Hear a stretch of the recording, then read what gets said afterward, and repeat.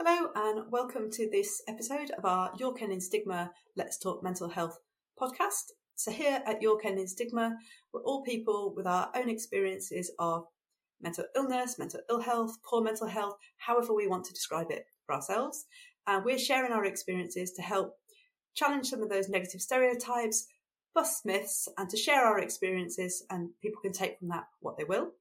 Today, we're going to be talking about the subject of mental health and being a carer. And before we start and introduce the guests we've got on our podcast today, I just want to quickly explain what we mean by that, by being a carer. So according to the NHS, because we want a reputable source and a reference if you want to go and find out more information, but the definition for the purpose of this podcast is a carer is anyone who looks after a family member, a partner or a friend who needs help because of their illness, frailty, disability, etc., and that person cannot cope without their support of that carer. So that's what we're talking about today. All will become clear as we start sharing our experiences. But before we do that, it'd be handy for you to know who I've got here with me today. So here today, I'm joined by three of our wonderful York End in Stigma champions. I'm here with Miles. Hello there. Dan. Hello. And Reese. Hello. And what we'll do is we'll just briefly introduce ourselves and a bit of a background to the subject today, which is, of course, mental health and being a carer. So for me, my name is Emma.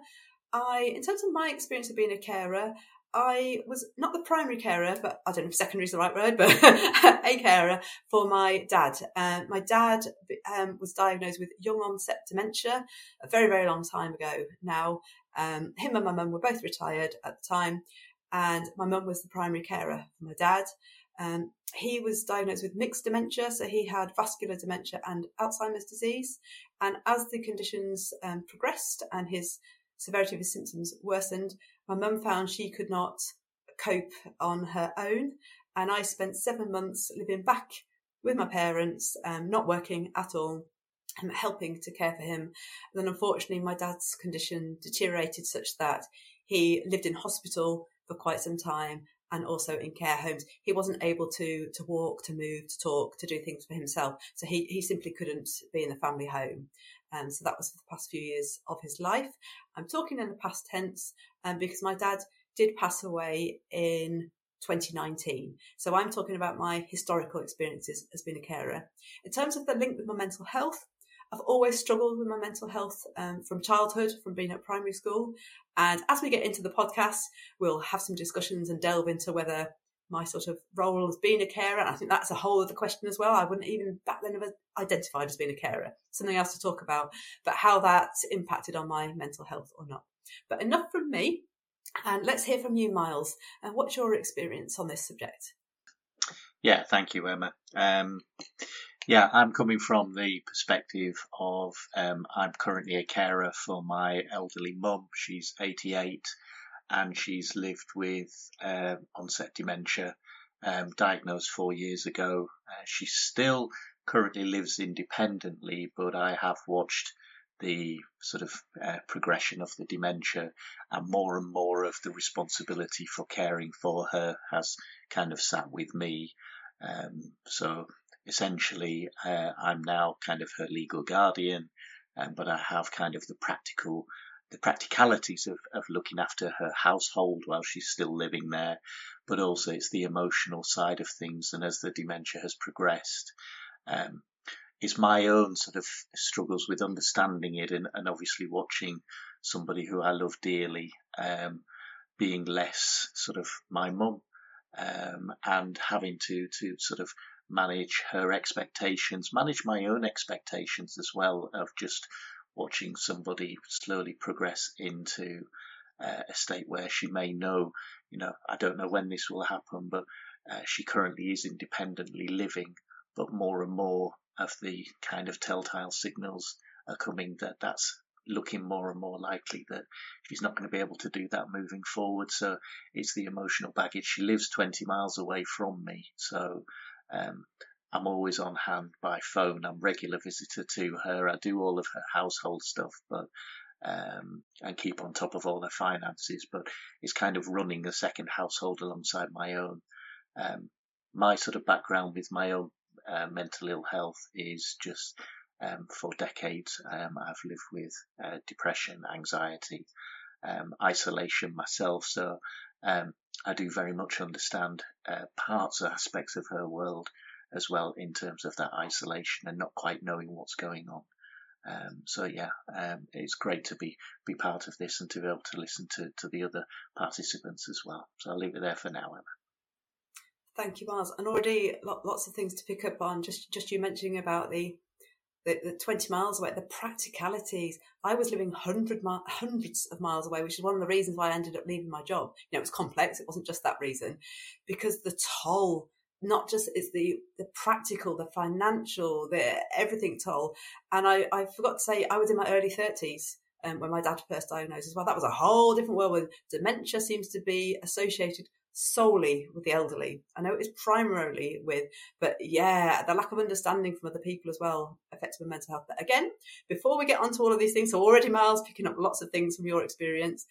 Dan, how do you kind of arrive to this podcast? What's your experience? Well, I looked after my mother towards the end of her life. She had some dementia and she had cancer as well. So I actually moved in with her to look after her.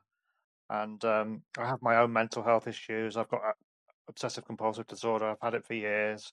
And obviously, while I looked after my mother, that impacted on my mental health, and I had to find ways of dealing with it. And I gave her emotional support, and her dementia wasn't severe. I mean, I suppose the cancer was the worst thing, but she was a bit in and out of sort of the dementia. But it did upset me quite a lot while it happened, and I did find it difficult. And I gave her a lot of emotional support, and it did impact my mental health. But I did find ways of dealing with this, and I did find strategies for managing it. But eventually she died, and that was very difficult. So that's really where I'm coming from. Thank you, Dan. I think it's important what you mentioned, and there's no denying, and we certainly don't do this false positivity at York Ending Stigma. Being a carer is and can be very difficult, but I find it encouraging that you've just mentioned strategies, things to help. Definitely want to come back to that for our listeners who are maybe in a similar situation or about to be in a similar situation. And this is not the dementia podcast, so don't worry. It's about being a carer. So yeah, Dan, for you, the primary source of you needing to be a carer was your mum's cancer. Yeah, absolutely valid. Rhys, how are you coming to this podcast? What's your experience?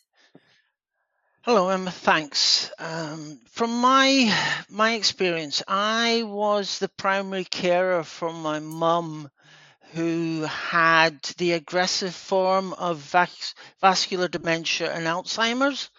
And one of the added complications is mum lived 250 miles away. And we did our best to keep her in her own home until the very end. So at the time, I cared for my mum for 5 years. So at the time, I had no knowledge of or understanding of mental health because I hadn't had to access any sort of support. And it was only after I had a serious mental health illness come crisis that I sought help, and it was only from that point. So having cared for my mum for 4 years, it was only at that point that I started getting support from my own mental health. Well, Rhys, are quite different in that respect from myself and Miles and Dan, where we're saying we've struggled, if that's the right word for each of us, in various different degrees with our poor mental health from childhood. For you, Rhys, and I don't know, you weren't saying it, and there's this thing about causation and a causal link. Do you think, Rhys, for you, being the carer for your mum, and I don't want to imply any feelings of guilt or blame or whatever by accident of this question, it simply is a question because I don't know. Do you think it was the fact that you were a carer? Do you think that was what took its toll on your mental health? Or like a lot of things in life, was it a factor of many? I'm just really interested, before we go to the others, to see how being a carer impacted on our already not great mental health. But for you, Rhys, you're in a different position to the rest of us. Any thoughts on that? Yeah, I mean, I worked all the way through, and I managed to keep the work going all the way through. But it was being the carer, it was being the expectations of others, the expectations of myself, always thinking you could do better, the development of guilt because you're not doing enough. You have people coming and complaining at you who lived in the same village but didn't actually bother to go and visit my mum, and then when they did, they just gave me hell, and it took its total toll on my whole being. But it was my mental health that broke. Thank you for being so open and honest about that. And obviously our listeners can't see us, but I was really nodding away to what you said about expectation from others and expectations of self. And I experienced things in a slightly different way because I was working, I had professional qualifications. I was a chartered civil engineer, was working for a big global engineering consultancy firm on the kind of equivalent of what they'd call, the fast track to CEO pathway and all the rest of it. And I resigned to go home to help care for my mum. They didn't know until I told them I was using annual leave to give my mum respite so she could go on holiday, and I would stay with my dad when he was still obviously living at home, and all of these different things, and expectations of others. So when I handed in my resignation for that job, honestly, everybody's opinion was how I was throwing away my career. I mean, it's a career I no longer do, and I don't pay my professional subscriptions to that membership anymore. I can no longer call myself a chartered engineer. Life moves on, life changes, and part of my experience of being a carer actually made me think more about my own mental health. And in a funny way, my mental health has actually improved, I think. We'll come on to that more later. But Rhys, I think that's so important. Expectations of others, but then expectations of self. For me personally, I feel at peace. I feel I made the decisions that I wanted to make at the time. I had an amazing 7 months living with my dad whilst he was still well enough, where every day I saw him. He couldn't drive anymore at that point and all the rest of it, and was starting to think he didn't have children, so I had to stop calling him dad and I called him by his first name. However, we had quality time out, trips out in the car, trips out wherever, whatever.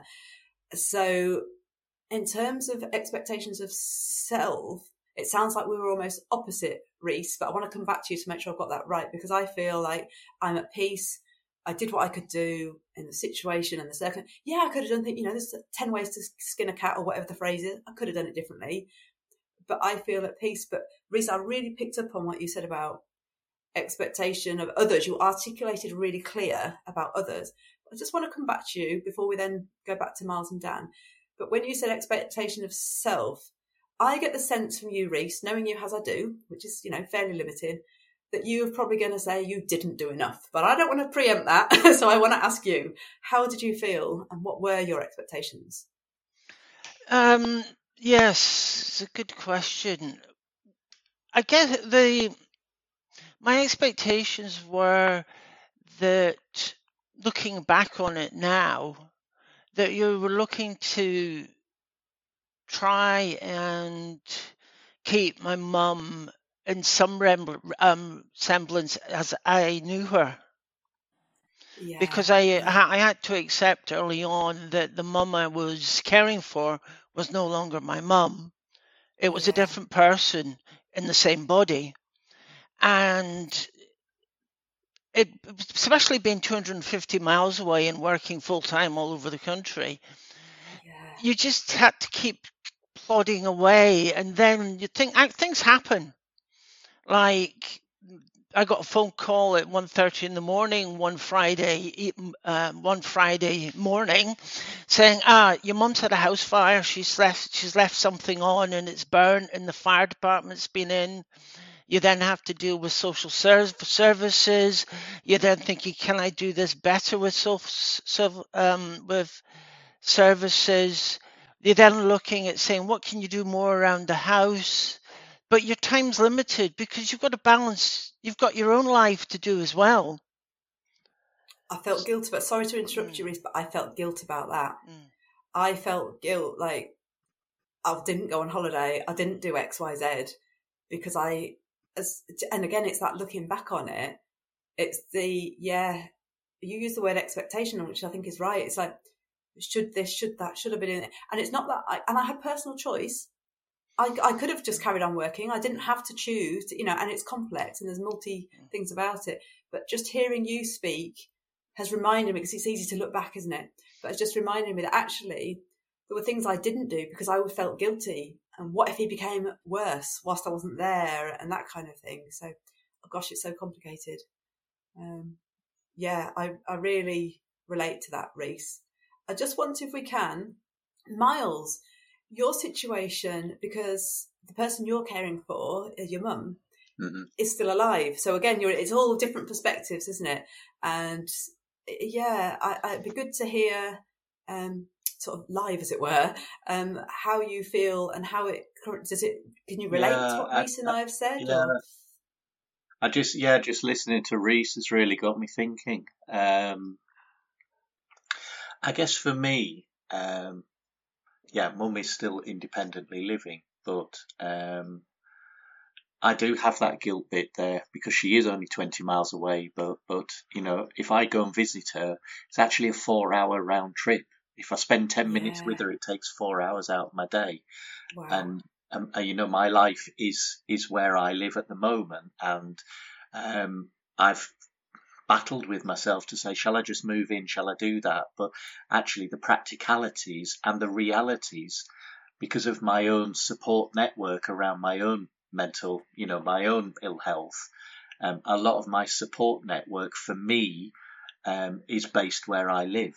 And if I was to move back in with Mum, then the reality is I would lose my own support network. So ultimately my own mental well-being would start to suffer because I wouldn't have access to that, or I'd have much less limited access to it. So that kind of guilt thing on there. But I'm currently going through the phases where, as Mum's dementia has progressed, I can get phone calls at any time, through the night, through the day. Scenarios happen, and then I'm in a mad panic, and I try and get across where I can, but I use public transport. And then I get there to find that on the odd occasions that hasn't actually happened. She had a very good supportive neighbour, but that neighbour moved out about 18 months ago, who sort of just used to keep an eye and stuff. So I had a sort of support network there, but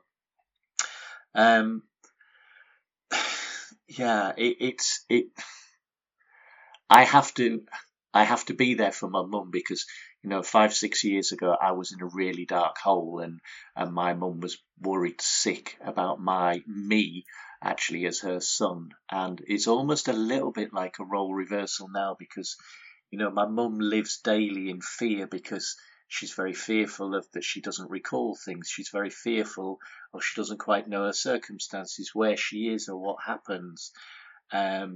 And it's that reassurance, I guess, is what I'm providing to her at the moment, and trying to keep a sense of normality. But I have to sort of bear that normality with, when the 5th phone calls come in 20 minutes on the same topic, I have to sort of temper my own frustrations and just say, that's the fear speaking from Mum. That's not your mum. That's just the illness that's coming out. But so I guess what I really try and draw on as a carer is I take myself back to those dark periods that I had 5-6 years ago, and sort of kind of put myself, when something occurs with Mum, I kind of try to place myself back 4-5 years ago to try to lean on what I understood and what I think she's sort of feeling today. I can't speak for her, but I kind of go back and I have that kind of empathy on it, but it's such a difficult one because, as you say, there are expectations of others.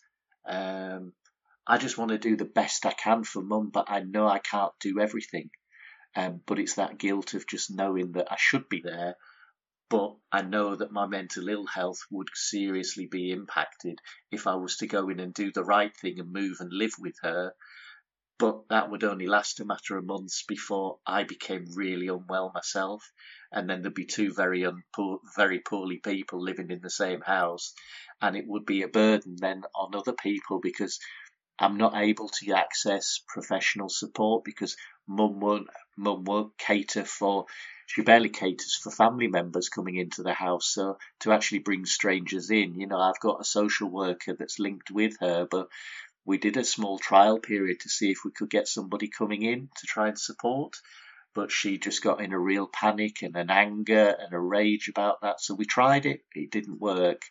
But she's very fearful. She doesn't leave the house. She's very, very concerned about that. So it's a daily working thing, Emma. But I totally get the responsibility is quite impactful. But I know that at this stage I just do the best I can.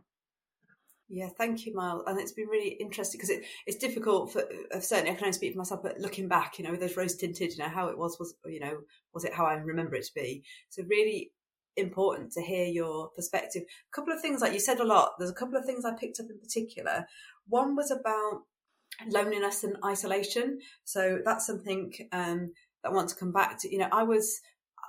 I didn't really speak about my dad being unwell. It didn't occur to me, and certainly not with my colleagues. It was like, why would they want to know? What's the point? I'm at work to work, and not getting support. I didn't know, because my dad was young. All of my friends that I grew up with school, they've still got both their parents. So I was the first in my group to have a parent become unwell and to subsequently go on and pass away. So I didn't get that support and didn't think about it. And I think, Miles, it's so good that you are thinking about your own mental health. And like, actually, you said just end up with two unwell people in the same building. I think that's so important. So something I want to come back to is about loneliness and isolation, because I think it can be, and certainly for me, at times, although I have my mum, I felt isolated a bit from my friends because of it. I had to move away, I had to, leave my job, and I wasn't have to, chose to. And then the other thing that I'd really like to hear from each of you about, and Dan, we haven't heard from you for a while, so I'm going to come to you first, but just the word carer. I didn't identify as a carer. My mum didn't identify.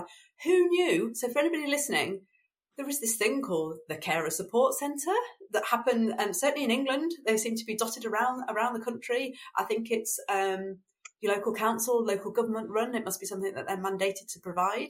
So these things do exist, but you can get benefits, be it financial, be it things that let you into different places, or you can go in free to places if you want to take the person you're caring for out and about. So all these things, me and my mum, we had no clue. We didn't ask for help.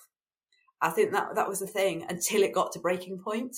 So I think for me, talking about the subject of, mental health, caring, being a carer, I just think talking and being open and honest is so important. So I didn't identify as a carer, and I still don't. It's just the language and terminology that's used. It was my dad. So with all that said, I think, Dan, if we can come back to you, because we've not heard from you for a little while, had you heard of the word carer? Did you identify as a carer? Did you ask for help? Did you get support? I'm just interested on that. So Dan, how was that for you? Yes, I did identify as a carer. I probably for the last 4 years of my mum's life, I did look after her. I moved in with her. I did see myself as a carer. I lived with her during the lockdown. That was difficult, and wow. And I cared for her. I was working at the same time. Luckily, my job was a bit quieter in that period, so that enabled me to both do my work at home and look after her. And I did identify as a carer, but it was difficult, very difficult in that period to get help as a carer. I was wanted to bring carers in to look after her, but because of the lockdown, I was really worried about her having COVID. Really, so yeah, of course. And that caused a lot of worry in me and anxiety. And I really want. But for the last sort of 6 weeks of her life, we did get carers in who were excellent, and sort of gave her the end of her life was really positive in that sense, and she didn't have to go into hospital. But I was constantly worried that I couldn't get this caring support for her, and that sort of impacted on my mental health and worries and things. And I had to try and make sure I looked after myself. I had exercise. I kept in touch with friends. I sort of tried to relax, really, and tried to look after myself. But having said that, things like my diet and my sort of drinking a bit of alcohol, and that didn't help. So I had to try and manage all these things, really. And I I did manage to exercise most days, and that helped. But yes, I did identify as a carer, but it was very hard getting that help. But as I mentioned, towards the end of her life, we got that help, and it did make a real difference to her, and it made me feel better that I got that help anyway. Thanks, Dan. And that's reminded me, I know at the start of this podcast, we identified what we mean as carers, but I suppose it's just important at this point to make the distinction. I might not get the language right, but hopefully we can get the gist. So when you're saying about bringing carers in, that to my mind is professional carers. So people who are employed in the caring profession to either do home visits, if it's to help with meal times or showering, or so there's, I suppose, just to make that distinction is because the word carer, applies to both. But when we're talking about our personal lived experiences, we're talking about, I've said I used to be a chartered engineer. I had no background in health and social care. So just for our listeners, it's that distinction. So when we're using the word interchangeably, but when we're talking about ourselves, we don't mean in a professional capacity. But of course, whilst being a carer for our loved ones, we will maybe not for all of us, but at some time had professional carers. Oh gosh, I can't even speak now. Professional carers come in to either support us with supporting our person or directly support our person. Rhys, really interested to hear from you on this subject of, did you identify with being a carer? Did you talk about it? You said you were working as well. Did you tell your colleagues? I just didn't until I resigned. No, I didn't. I didn't tell my colleagues even after I'd had the mental health crisis. I still didn't tell my colleagues. Wow. Okay. I just kept on working through. And at the time, I didn't recognize myself as a carer. Yes. It's only now that I'm getting somebody who's looking after me because of my health issues, that I suddenly acknowledge that, yes, the support that's given by family and friends is actually caring, is a carer, because it is due to illness and mental health issues. Rhys, can I just pick up on that point? Because I think it's really, really important. Obviously we're talking about mental health and being a carer, that's the title of our episode. But I think you've just touched on a really important point there, because when we go back to that definition of the person being supported wouldn't be able to cope without that support, many a times have I said to friends, and now I'm in a much better place with employment and I'm open with colleagues and whatnot, I do say on occasion to people, I would not cope without your support, and I feel really guilty. I feel like I'm not good enough and all this kind of thing. But I don't consider any of my friends or colleagues to be my carer. That's a really interesting point, the interplay between our own mental health, being a carer for someone else, but obviously if as our result of our role of being a carer for someone else negatively impacts on our mental health more than it would normally, and then that results in us Miles, you've touched on as well about one of the reasons why you have got your boundaries set where they are in your current caring role for your mum is to protect your own mental health. And you mentioned about losing your support network. So I think, Rhys, I'm having a slight segue, but I think what you've said is really, really important, because it's a different relationship. And I wouldn't, maybe it's stigma and stereotypes as well. Like, I don't feel like I am cared for in that inverted commas of care.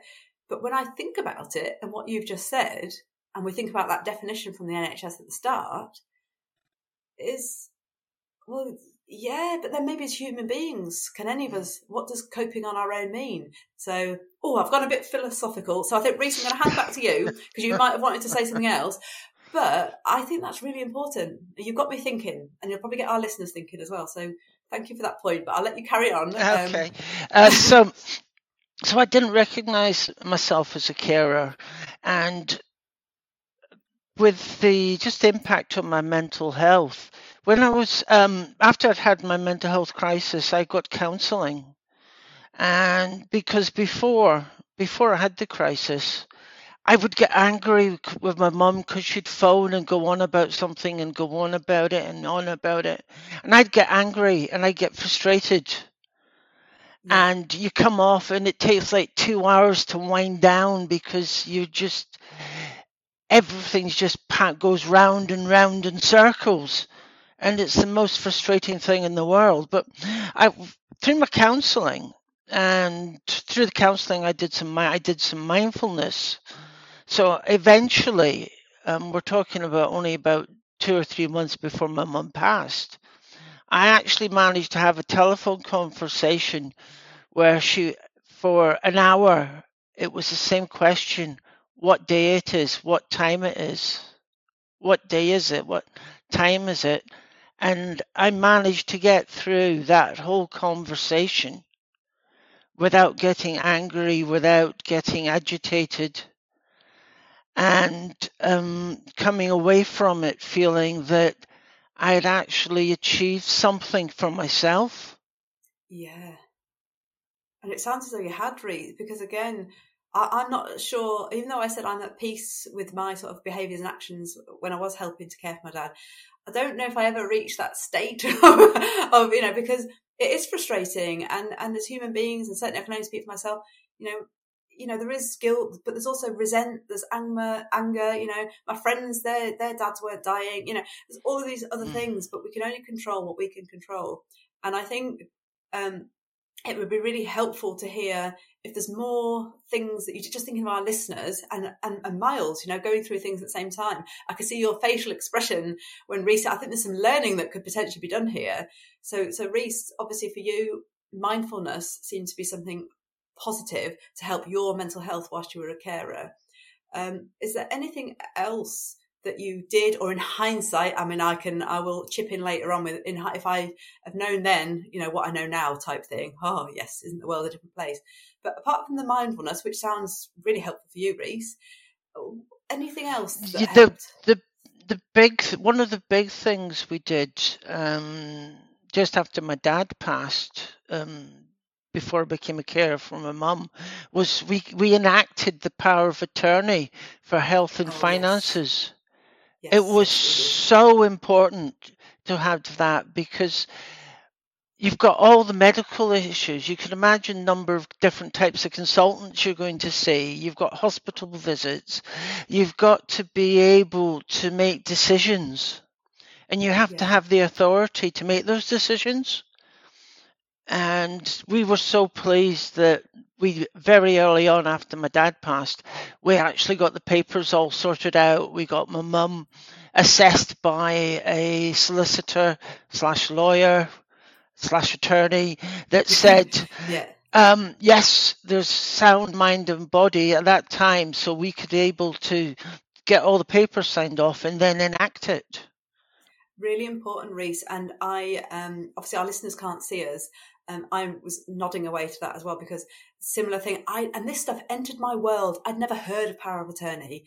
And again, it was through randomness of my mum talking to someone else. Do you know what I mean? Like there didn't seem to be, my dad got a diagnosis of in his case, mixed dementia. There then wasn't any pathway or support, and you need to think about X, Y, Z. It was all, so I think the more we can share and lessons learned, and although Reece, that wasn't directly linked to your mental health, I certainly know for me, and I get the impression the same for you, if we hadn't have had those paperwork and things in place, life would have played out in a different way. And I think it would have had the stress and strain that would have then added to our mental health. Go on, Reece. Yes, it would have. I mean, without it, could you imagine the stress of trying to deal with a dementia consultant who would only take things through your mother, who your mother has gone through, is now in an aggressive state of Alzheimer's,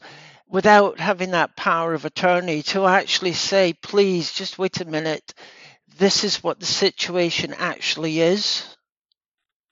Or let's agree that, yes, you've got an underactive thyroid, but let's agree with the consultant that it's not really going to make much difference if my mum has the treatment or not. And as it's difficult to have that treatment, just let it slide and make those decisions. I think all of these things, like it's very complex when it comes to capacity and decision making, but certainly the legalities. And for any of our listeners thinking about things, we're not experts. As far as I'm aware, nobody on here is a solicitor. We're not medical doctors. So the decisions to do and don't take medication, we're not suggesting or saying anything. It's personal decision. But what we are saying is, particularly when it comes to things like power of attorney, it's worth looking into these legal things and your rights sooner rather than later. Whilst people have got capacity, whether it's ourselves, concerned about our own mental health, or for our loved ones. Miles, we've not heard from you for a little while, but I felt when Reece was talking earlier, I could be wrong, but I got the sense you were going to say something. So I just wanted to bring you back into the conversation. Yeah, thank you, Emma. I think just speaking about the legalities and everything that Reece has just talked about, it's just taken me a year to actually obtain a court of protection for mum's affairs.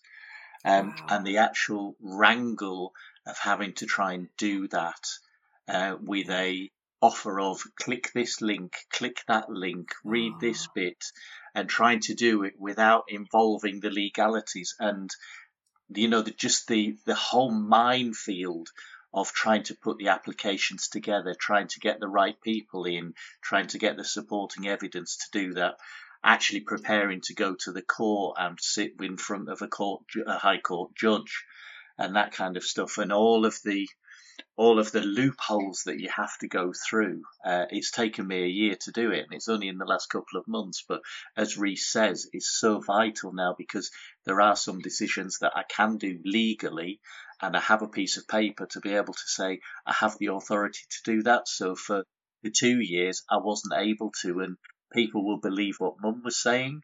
And they were saying, and it took that long to get it properly diagnosed, but legally in place.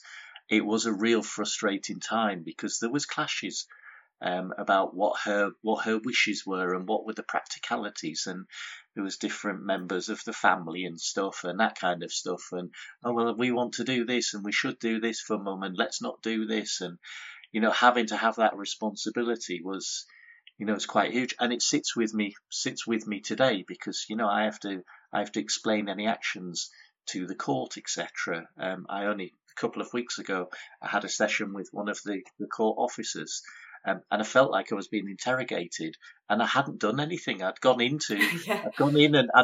just thinking, it's just a review, everything's tickety-boo, and then the actual, not barrage, that's the wrong expression, but just this intensity of, have you done this, and what about that, and when did you question that, and why did you do that? And I was like, Jesus, if I wasn't in a reasonably decent, mentally fit state, I'd have just said, you know what, have it all back. But then Mum's the only loser in that because the court would then appoint a stranger. So there's the pressure of having to do that as well, which I don't think anybody recognises, but it's a job almost in itself to keep on top of that, because I have to literally do everything around her finance, everything around her house, everything around her pensions, benefits, etc. You name it, her bank accounts and everything, and have to make sure that we're on top of it. So having to live my life, but actually living Mum's as well, and the responsibility that if somebody questions it, I have to justify everything. And thankfully, I'm a relatively organised person, so if someone asks for something, I'll probably have it to hand. But I could quite easily, if my mental health took a dip, then it could all fall apart quite quickly. I think, Miles, one of the biggest takeaways I've got from what you've said, as well as getting across how difficult it is, and it's almost like managing two people's lives, but you haven't got full control over both the lives type thing. But one thing that's really struck out for me, which I think all of us, we can make choices of how we think, act, behave today, tomorrow, etc., is having these conversations early and up front. Mm-hmm. As human beings, we don't like to think about, or for the most part, I can't speak, that was a really sweeping statement. Let me rephrase it. So for myself, I don't think about my death. I don't tell people whether I want to be cremated, have a funeral. People don't know whether I've got an ISA or not, or my paperwork. But actually, not just my mental health, I could become more unwell than I live daily with poor mental health. But equally, I cycle to work. I could, touch wood and all that, and it's not going to happen. But I could get knocked off my bike, have a head injury, and not have mental capacity.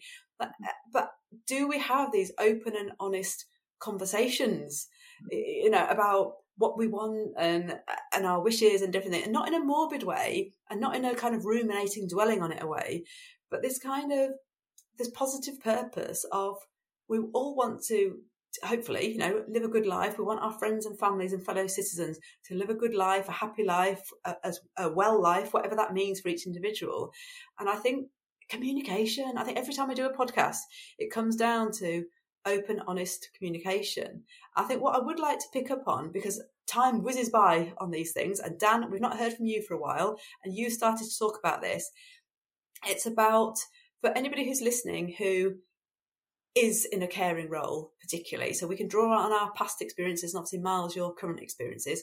We can't turn back the clock, so Reese and Dan, for you and I, our loved one in that circumstance has died and passed away, but who knows, we might care for other people in the future, we don't know, but we've got our experiences to draw on historically. Miles, you've got your current experiences, but it's kind of, I'll come to you first, Dan, because you started to speak about this. What are the things that you did in your caring role that helped to prioritise your mental health, help to keep you as mentally well as possible? Because it is a struggle. I'm not going to gloss it over. It is stressful. It's frustrating. It's difficult being a carer at times. We also get pleasure from it. But, what is it? And then Miles and Reese, if you can have a think, and particularly you, Miles, living through it, so for Dan and Reese, start with you, Dan. What things did you do? And equally, is the stuff that you think, I wish I'd have done. I think that would have helped my mental health. Anything, you've mentioned exercise. Anything else you'd like to add? Yeah, exercise was very helpful, and I had a walk or a run most days. So that actually, I found reading quite helpful. Reading books, reading novels. It sort of distracted me a lot. And watching television, just listening to music, anything that to help me relax really, and making sure I did those things, and sort of things that would take me with reading, it sort of takes you into another world or something, it distracts you. So that was really helpful. And also, I did keep in touch with friends and talk during lockdown. I couldn't meet them initially, but I did when I could meet them. I made sure I did meet them. I would talk to them and share how I was feeling, and talk to my brother-in-law and make sure that dialogue. Even though when we couldn't meet, I'd talk to them on the phone, and when we could meet, I really tried to meet my friend. Well, when we could meet during lockdown, the actual weekly meeting I had with my friend made a huge difference to me. That I knew I would see him. I'd go for a walk, I'd go for a coffee when that was allowed. That actually seeing him, looking forward to that, was a real big thing in my week, really. Yeah, thank you, Dan. And you made me think as well. It's so important to not dwell on the subject matter, like you've said, because the temptation could be, not necessarily saying, but our loved one's unwell. Let's say for you with your mum, it's cancer. You could be reading books about cancer. You could be researching on the internet about cancer. You could be talking to friends about cancer. Like, I think it's so important. Like, variety is the spice of life, as they say, to have these different activities. And something you've just reminded me of. So with me, obviously, I had my mum, and who's in very good health, still is. And we'd almost, tag team's not quite the right word, but, got to the point where my dad, he could not be left alone at all. And it got to the point where we knew he was going to go into permanent care. He was just too unwell to stay at home. And I was starting to look for jobs. And I can remember a job came up and the deadline was when it was. And my mum was due to go into York. She lives out, rurally. Obviously, we're York End in Stigma. We're based in York. She's out in the countryside. She was, so it was quite a round trip, like almost a day trip to go and have her hair cut and coloured and all the rest of it. And this deadline for this particular job was that day or like the day after. And I'd obviously, chosen to give up my work and was looking, and it was hard because I wanted something to be out in the rural area. I didn't want to be commuting to York every day. And the job came up. I had the skills and all the rest of it. And my mum said, and I almost didn't mention it because I didn't want to and I thought, there's no way I can do this job application. My dad's so unwell. He's just been talking at me the whole time, a bit like Reese with what time is it? What day is it? I thought, there's no way I can do this. And my mum actually said, I'll cancel my hair appointment and I will spend the day with your dad. So it's about getting support from others as well, I think, to allow we've got to live our lives. So I think I'm just so glad it was random that I brought it up, to my mum. So I think there's something about what you said about connecting with friends, Dan, and on different subject matters and things. I think it is so important. It's that talking.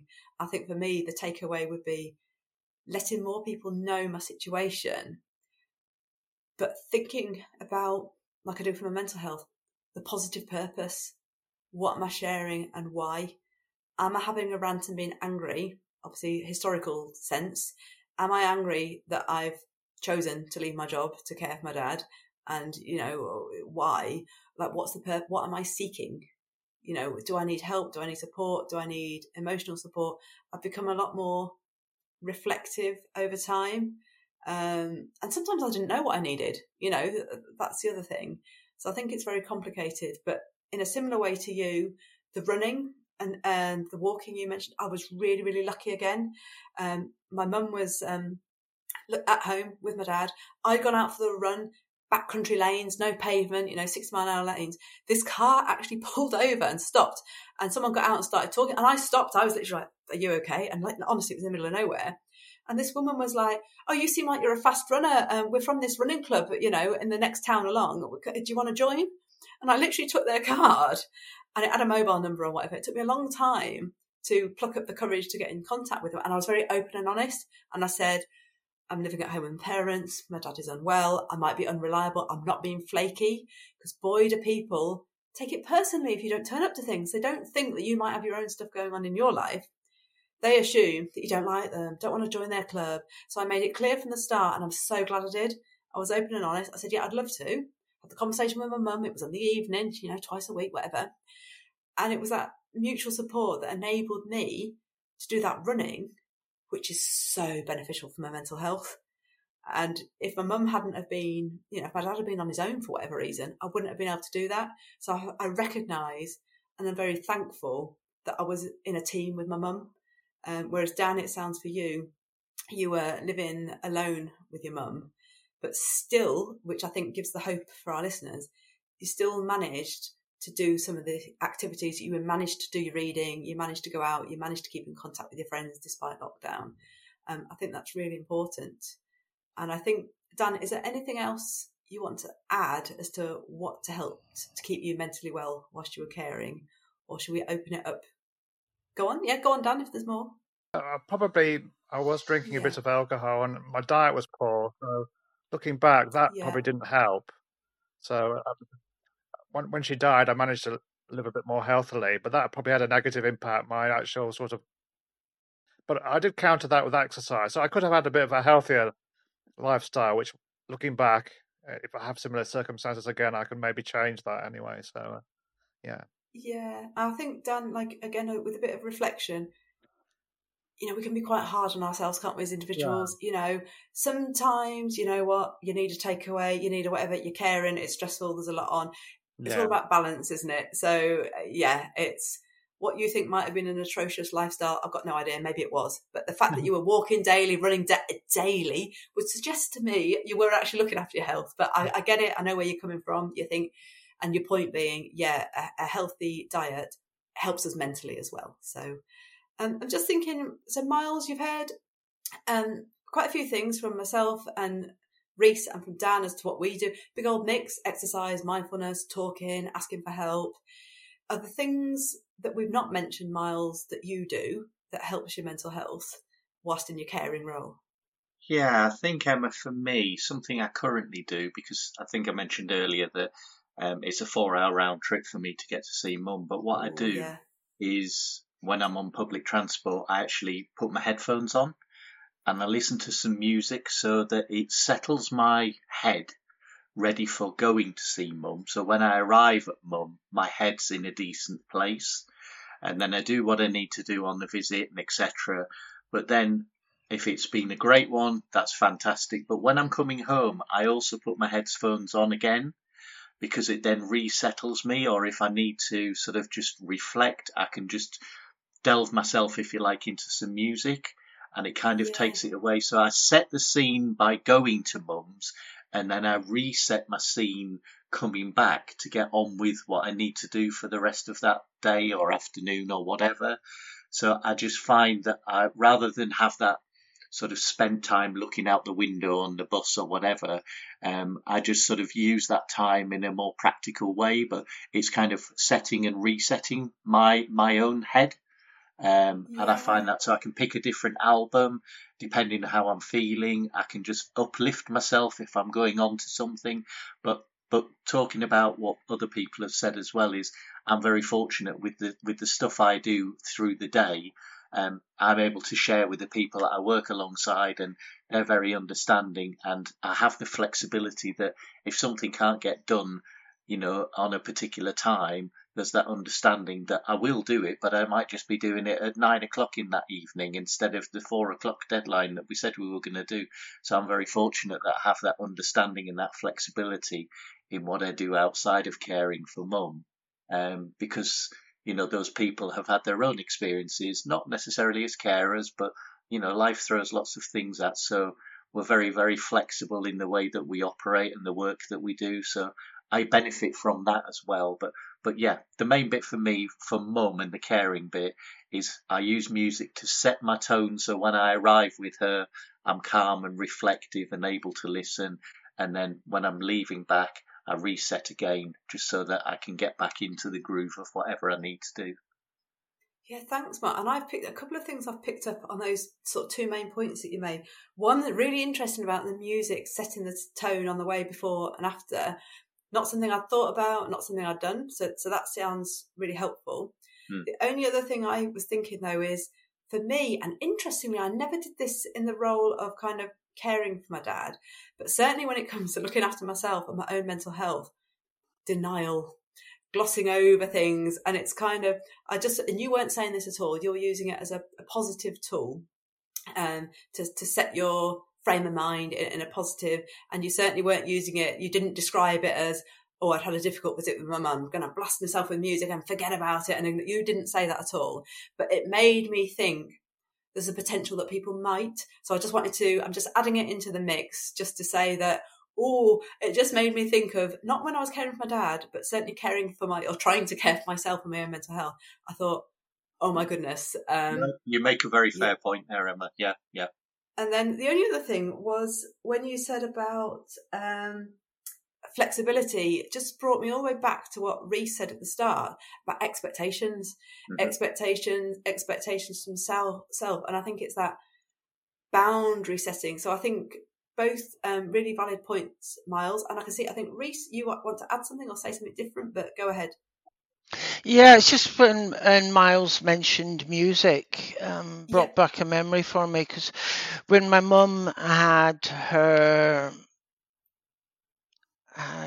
entered hospital at the end stage of her Alzheimer's and dementia, every morning when I was driving in to be with my mum in the hospital, as I was coming into the car park, I would play All You Need Is Love by the Beatles really loud, just to give me the strength to get through that day sitting in the hospital. Oh, interesting. So similar, sort of a similar technique. I don't know if technique is the right word, because we live our life as human beings. I don't like to think of my life as a series of techniques because I'm just living it kind of thing. But for want of a better word, that's really interesting. Did you do anything on the way home, just out of interest? Yes. When I'd leave the hospital, I'd get to the hospital about 8 a.m. and then I'd leave about 8 p.m. And I just sat in the car park and played All You Need Is Love all the way through. Oh, okay. But it took me 5 years after my mum's passing to be able to listen to that song again without being emotional or bringing back memories. I mean, just as an aside, when we used to clap for the NHS way back when? So I've got this guitar amplifier. So with permission from my wife, when we were doing the clapping, I was able to play All You Need Is Love through my amplifier so everybody on the street could hear it as we were clapping. I was just about to say, I don't understand why you need permission from your wife. And then you just went the entire street. I thought, okay, because obviously you're a free human being to do what you want. But it's like, yeah, disturbing the people. You don't want them bringing up the police going, oh, our neighbour's doing this.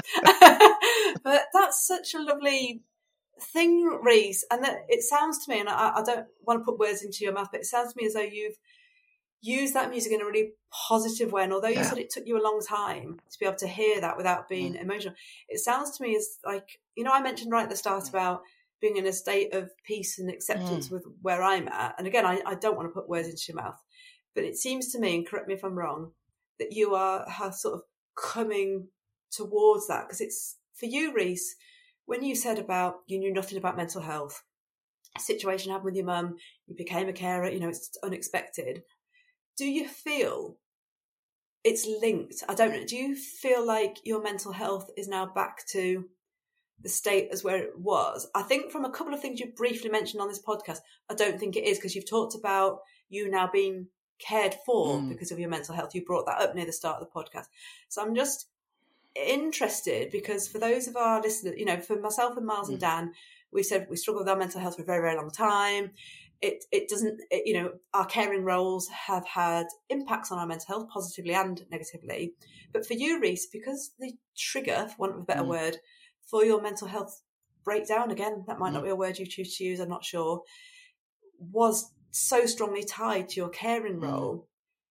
Do you also feel, and again, people feel very differently about these words, sort of recovery, where do you feel now, if you don't mind? Sure. I mean, I've gone through cycles of recovery through different things. So like there was a trigger a couple of years ago that really brought me down, and then I'd bounce back up and be what normal-ish, whatever normal is, because I'd have no idea what normal is anymore. You're not asking the right person here, Reese. but it's different things, because at the moment I've got severe physical pain, which therefore severely impacts my mental health.